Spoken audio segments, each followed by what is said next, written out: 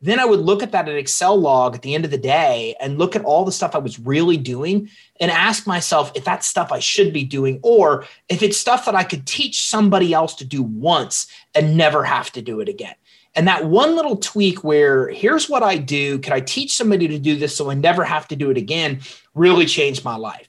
Here's the thing. The fastest growing companies in the world, they're small businesses, often with less than 100 employees. So how are gritty entrepreneurs, CEOs, and founders like us going up against massive markets, scaling teams, building systems, and skyrocketing to success before crashing and burning? This podcast will give you those answers. My name is Chris Ronzio. Welcome to the fastest growing companies. Hey everyone, welcome back. I'm Chris Ronzio, and I'm here today with Ty Crandall. He's the CEO of Credit Suite. Hey Ty. Hey, how are you? Great. Welcome to the show. Thanks, man. I'm excited to be here. So real quick, tell everyone, what is Credit Suite? What do you guys do? Well, we help business owners get capital, and we do it by helping a business owner basically improve their fundability. It's all the stuff that lenders and credit issuers look at to really determine if you should get approved and how much money you should get and the rates and terms you pay. The majority of loans aren't denied because you don't qualify. They're just denied because you don't meet basic lender and credit issuing requirements. So we fix that. We help business owners build business credit for their EIN that's not linked to their social. So they don't personally guarantee their debts, and so they can get away from credit checks and being personally liable for what's happening with the actual money they're obtaining in their business. And we help business owners access capital. So we've got about 1,000 funding sources, and we're really good at linking a business owner and their needs with a lending institution or a private lender that can then help them get the money they need to facilitate those needs. Got it. I had an entrepreneur friend of mine say that her CFO told her business wasn't yet bankable. And I think that meant like you had trouble getting lending. Do you hear that from a lot of your customers? Well, here's the interesting thing. I met with a buddy of mine last night, and he's in the insurance industry. And what he talked about was the billions of dollars that are lost every year because of fraud in insurance. And I said, this is crazy. That's exactly what we deal with in banking. And that is the problem, is that think about how much fraud as entrepreneurs we're exposed to every day. These banks, it's overwhelming. I mean, 8 or 9 out of 10 applications they get aren't even real. They're all fake. So what happens is normal business owners just get caught in that mix where there's all these checks that lenders and credit issuers are doing. They're accessing this data from LexisNexis and these secret credit reporting agencies. And it's all just designed to even make sure they're dealing with a legitimate application. And a lot of us, we mess this up. We change our business address. We change our business phone number. We don't change our stuff everywhere online. And then all the checks they're doing looking for congruency, we don't meet those requirements. And what happens is a lot of our applications just get caught in that and get denied because they don't think that the application is even legitimate.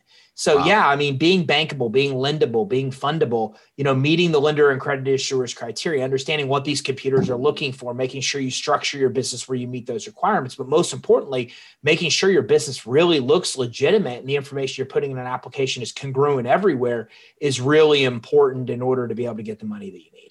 Makes total sense. So why this business for you? When did you start this, and why did you decide to start this business?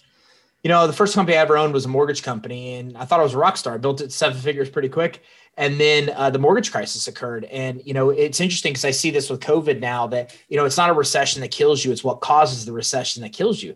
And in that case, I was in the wrong place at the wrong time, right? Mortgage meltdown. And then as a result, I'm in the mortgage industry. So what happened was I lost everything. I personally guaranteed my business debts. So they came in, they wiped out all my personal accounts. It was just a bad situation. So I got into consumer credit to help people recover from the mess. And then what I realized along the way was a lot of business owners were asking me about business credit. I didn't know enough. I'd spent, 12 years in financial services at that point, knew nothing about it, couldn't find anything on YouTube and Google, et cetera. And then when I really discovered that you could build a credit profile for your business and separate liability, and that all the heartaches I was having at the time wouldn't have happened if I would have done it the right way, responsibly, then I kind of took it upon myself and felt that I needed to learn how the system worked, and I was willing to teach it in real time.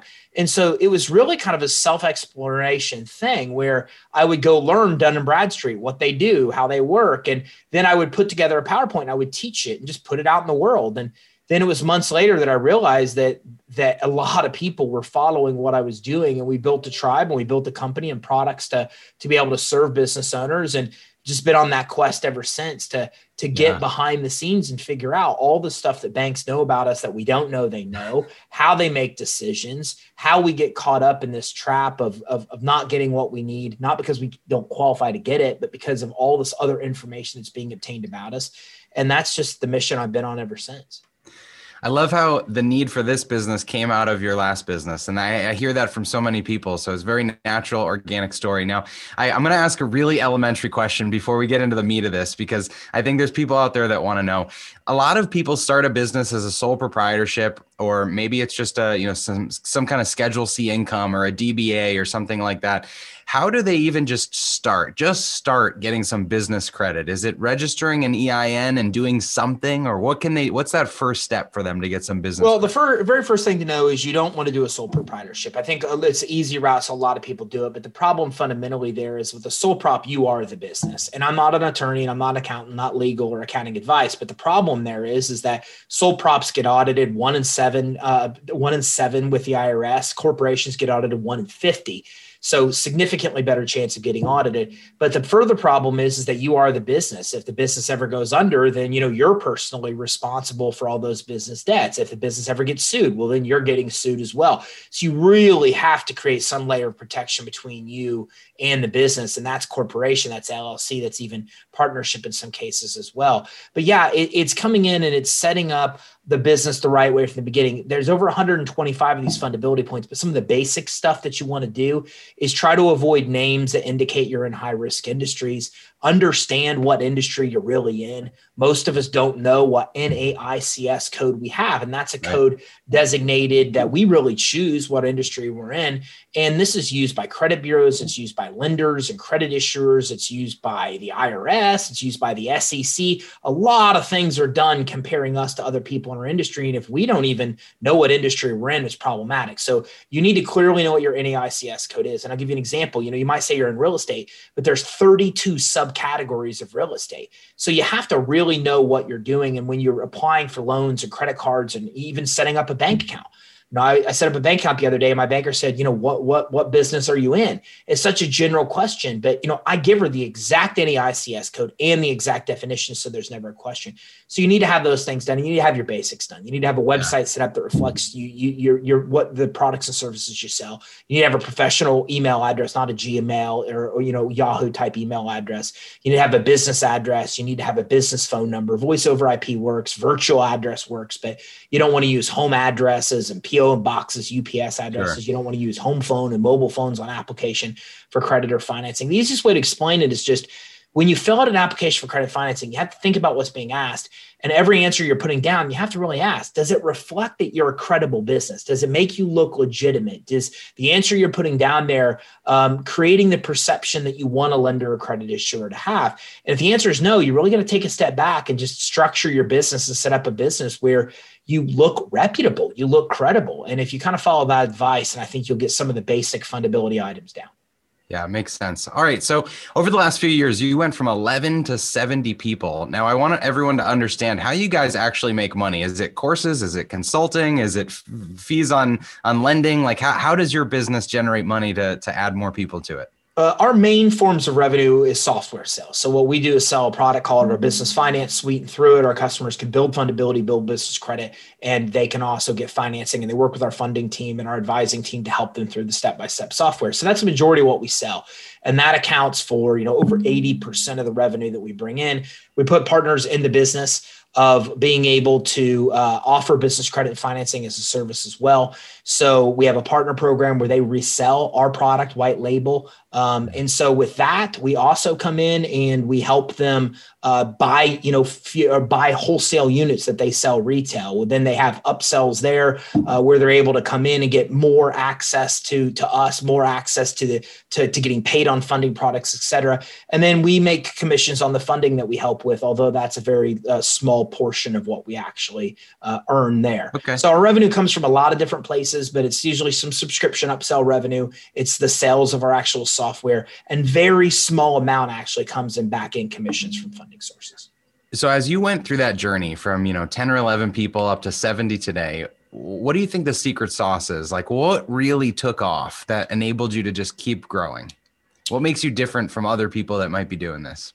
Well, first of all, you have to have a scalable way of doing it. I think a lot of business owners start with referral and that type of marketing, and it's just not scalable. You can't scale business on that. So I've really found that scaling a business marketing wise, and that's my strong suit is marketing and sales, it really has to happen on two pillars. You have to have organic growth, which means you have to be really good at creating and curating content and distributing that content. You have to be able to do live streams. You have to have organic social media where you're putting a lot of that content out in the world. You need to have a podcast. You need to have as many distribution vehicles as you can to delivering good quality educational content. So my world, I don't want I don't feel like my mission is to help people build business credit. If that's truly my mission, then I can't charge everybody to do it. I need to be willing to, for free, educate people on how to do it and give people a choice, whether they go the free longer path or they go the shorter path and work with us direct. So I think you have to be very good at educating and curating content and distributing content.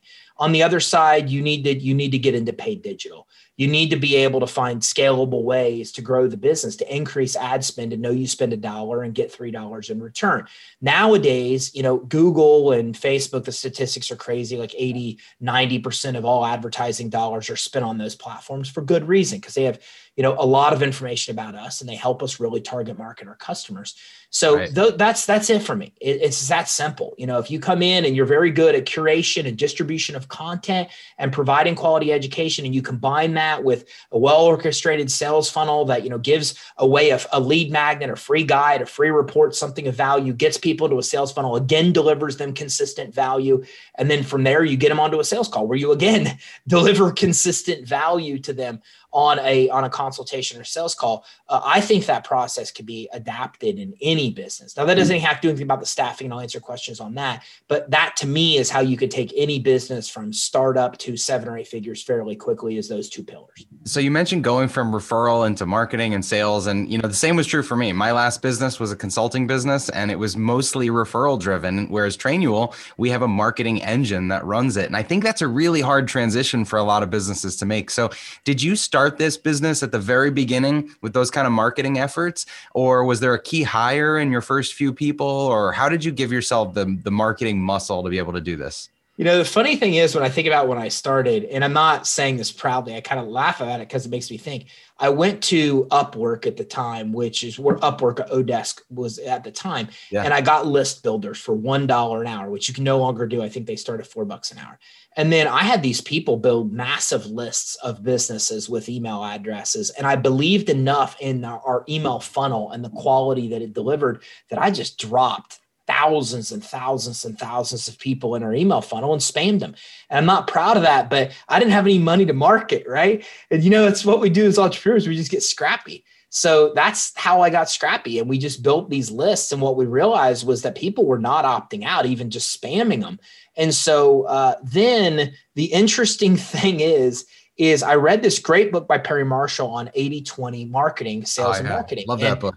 You love the book, right? So I went home that day and I thought, oh my gosh, like this is a life changer. And so I went through our YouTube videos and I did an 80-20 analysis. And sure enough, 80% of our views came from one video. It worked out as exactly 80-20. And this video was on some crazy thing, like how to build business credit for your EIN that's not linked to your SSN, like something that most people, I wouldn't even make sense to be the most popular topic.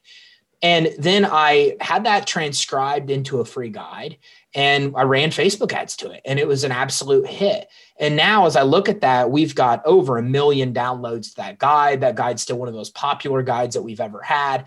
And once I figured that out, then I started to turn it up and scale and, started to measure everything through and realized we got a positive ROI and spent more. And then anybody that's done Facebook ads knows what happens next. I'm like, okay, this is great. I'm rich. I just turn it up and everything happens. And the minute you turn up volume on Facebook, everything falls apart. And then eventually it got to it never works out that way. It's hard to scale with Facebook for some reason. So then at that point, we needed to bring a marketing person in. And we had enough evidence that what we were doing was going to produce an ROI that we knew we could scale the company based on increased ad spend. And then we brought somebody else in to just handle the moving target that Facebook and Google advertising and marketing are, and, increased our spend through time. And that's where we are now, where we spend, $1 million plus a year on those platforms. It's funny, when I read that book and I audited my website and all my content and what I was putting out, I had this one article that was like how to get a mortgage as an entrepreneur. And I know you came from the mortgage business. So it was like my experience on how I struggled to get a mortgage as an entrepreneur. So I put together this massive checklist, and this thing was ranked #1 on Google, like above Forbes and above Inc. and like all this stuff. It was getting tons of traffic. And so I'm scratching my head, like, how do I turn this into revenue? Am I going to start selling mortgages? It had zero to do with the rest of my business, but it was just this like lighthouse piece of content. So it's funny when you do that audit. Yeah, it's a crazy thing. And who would think, right? How to get a mortgage, like as a business owner's entrepreneur, that just doesn't even make sense that something like that would rank so high. Right. But it really goes to show how little we truly understand what our audience really wants, and the importance of using metrics and KPIs and data to really be able to track them. The funny thing is now is that still our second most popular guide. Our first most popular guide has to do with 17 credit lines. And again, we found that with an 80-20 analysis, just figuring out on YouTube what clearly stood out, building a guide around that piece of content, running campaigns around it. So now I just think that's the way to do it. You just put out tons of content. You find what really stands out is leads driving tons of leads. Then you make that into a lead magnet. Then you push traffic to that through ads. And you could work for years and years. Like I said, we've downloaded well over 1 million downloads of that one guide. So this could very quickly, easily turn into a whole marketing episode. And I think people need to listen, to the 80-20 strategies and think about your content and think about the importance of marketing. But I want to shift and just ask you a question. As you went from testing those kind of marketing efforts and to hiring a dedicated marketing specialist, it sounds like, was there a point in the business where you went from general people, your first few people, to specialists in all areas of the business? The interesting thing I think along this journey has been is that we, and I think I can say we, because I think all of us entrepreneurs are the same way. At one point we sit there and go, man, how do businesses like Amazon or Oracle or any of these things have this many people? Like, how do you manage that many people? And then when you put the trenches and you have to start scaling and doing it, you understand, you figure it out, right? You read every book and you really figure out the best way to be able to do it. So for us, it's interesting because we've probably had over 200 employees, and we've only had less than, I think, 4 or 5 ever quit. So our retention's insanely high. But it's really high because we hire based on core value and cultural fit. And we believe most skill sets can be taught. And so that's a strategy we've adapted for a very long time. We don't necessarily seek out experts in their field. We prefer to find people with some expertise in the positions we're hiring for. But what we care most about is cultural fit. If they're a good cultural fit, we bring them in because that means they'll stay, and we can spend the time and money in giving them the education they need to be able to succeed. So attitude in that example, over aptitude, they say, right? Yeah. And I think it's very true. I mean, we've had this massive success. It's interesting because it also gives the ability to move people around in roles and have them handle multiple roles, or in career planning, figure out where they want to go. And it's oftentimes not where they are, but we don't care. It's not like we got a salesperson that was a master salesperson. We kind of help them develop those skills. So if they want to go to business development or somewhere else now, it's not that big of a thing for us to change and keep them on the right path they want to be career-wise. So in that hire, we hired Jen, and Jen was a guy that had some marketing experience behind him, had worked with a smaller company, and he's still with us today, and it has worked really well. So that's kind of how we hire and how we go about finding people that are a cultural fit, and then bringing them in and helping them further develop the skill set to be able to adapt where they are now. We've really realized the importance of A players, and an A player is somebody you can let loose and they get the job done if they understand the mission to accomplish the job without coming back to you again and again and needing help. They just go execute and get things done. So what's your process then on tracking that career path, on keeping the conversation, the dialogue open, so you understand when someone wants to move from sales to business development or whatever it is that they're doing?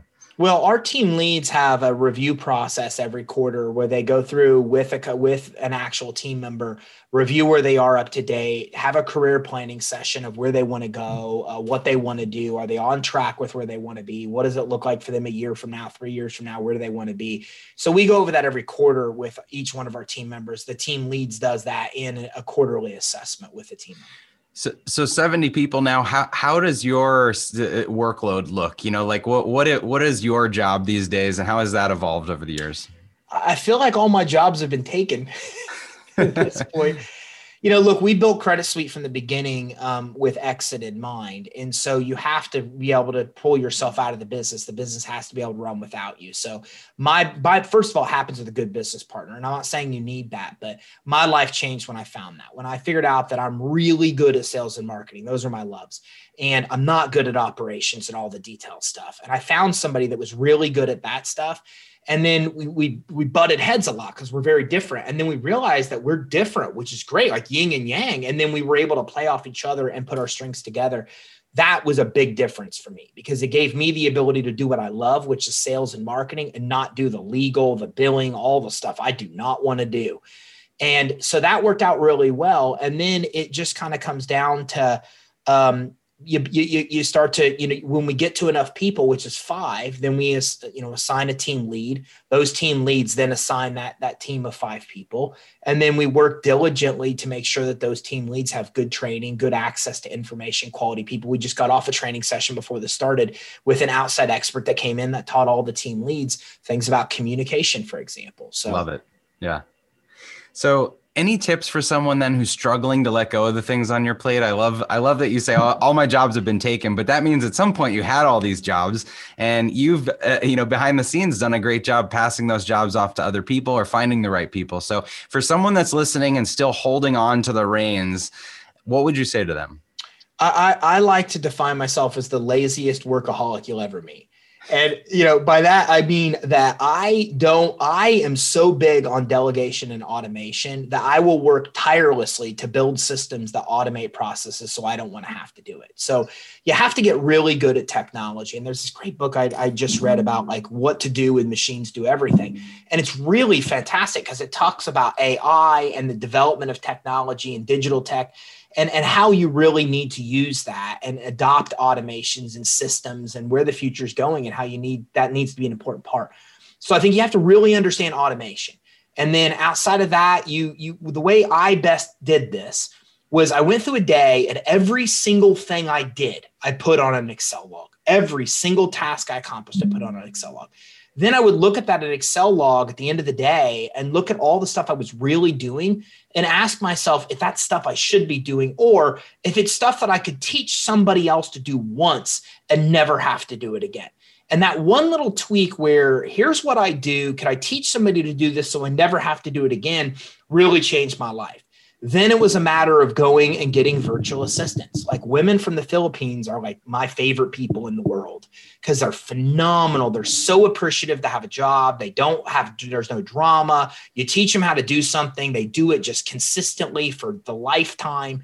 And so, and when you're an entrepreneur getting started, you don't have the money to hire a bunch of people.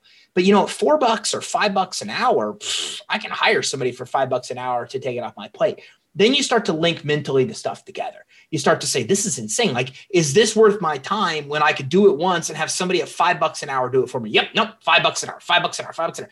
And then it's just this mad rush of filming videos and every single thing you do. And then it's kind of crazy. I spend sometimes more time through that process thinking, is this something I should be doing or not?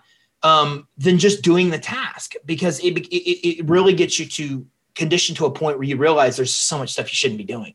And when you get other people to come in and do it and they can do it consistently, you keep the higher level stuff. And then eventually you hire higher level team members that can do that stuff. And, it just continues to progress from there. And that's it. You just run through the whole process. I mean, for anyone that's listening, he just gave you the shortcut. So Ty, if people want to find out more about you or Credit Suite, where should they find you? We're at creditsuite.com. That's Credit Suite, SUITE. So creditsuite.com. Awesome. So you heard it from Ty himself. He is the laziest workaholic that you'll ever find. And he's grown this business from about 10 or 11 people up to 70 people in just a couple of years by doing the simple things, by delegating, by handing off jobs until he doesn't have any left, by documenting the things that someone else could do more cheaply than him. And so replay this episode, go listen to his tips, and pay special note to the marketing, the investment in marketing at the beginning. That was the real lever for him being able to grow his business. Ty, thanks so much for being here. Thanks for having me, Chris. I had a blast. Hopefully you can all borrow a page from Ty's playbook as you build your own. We'll see you next time. Hey, thanks for listening to the Fastest Growing Companies podcast. If you like this episode, be sure to subscribe and leave a review. If you found the information helpful, share it with your friends and family that can benefit from it. You can also find Trainual's company account at Trainual, just like a training manual. We'll see you next time.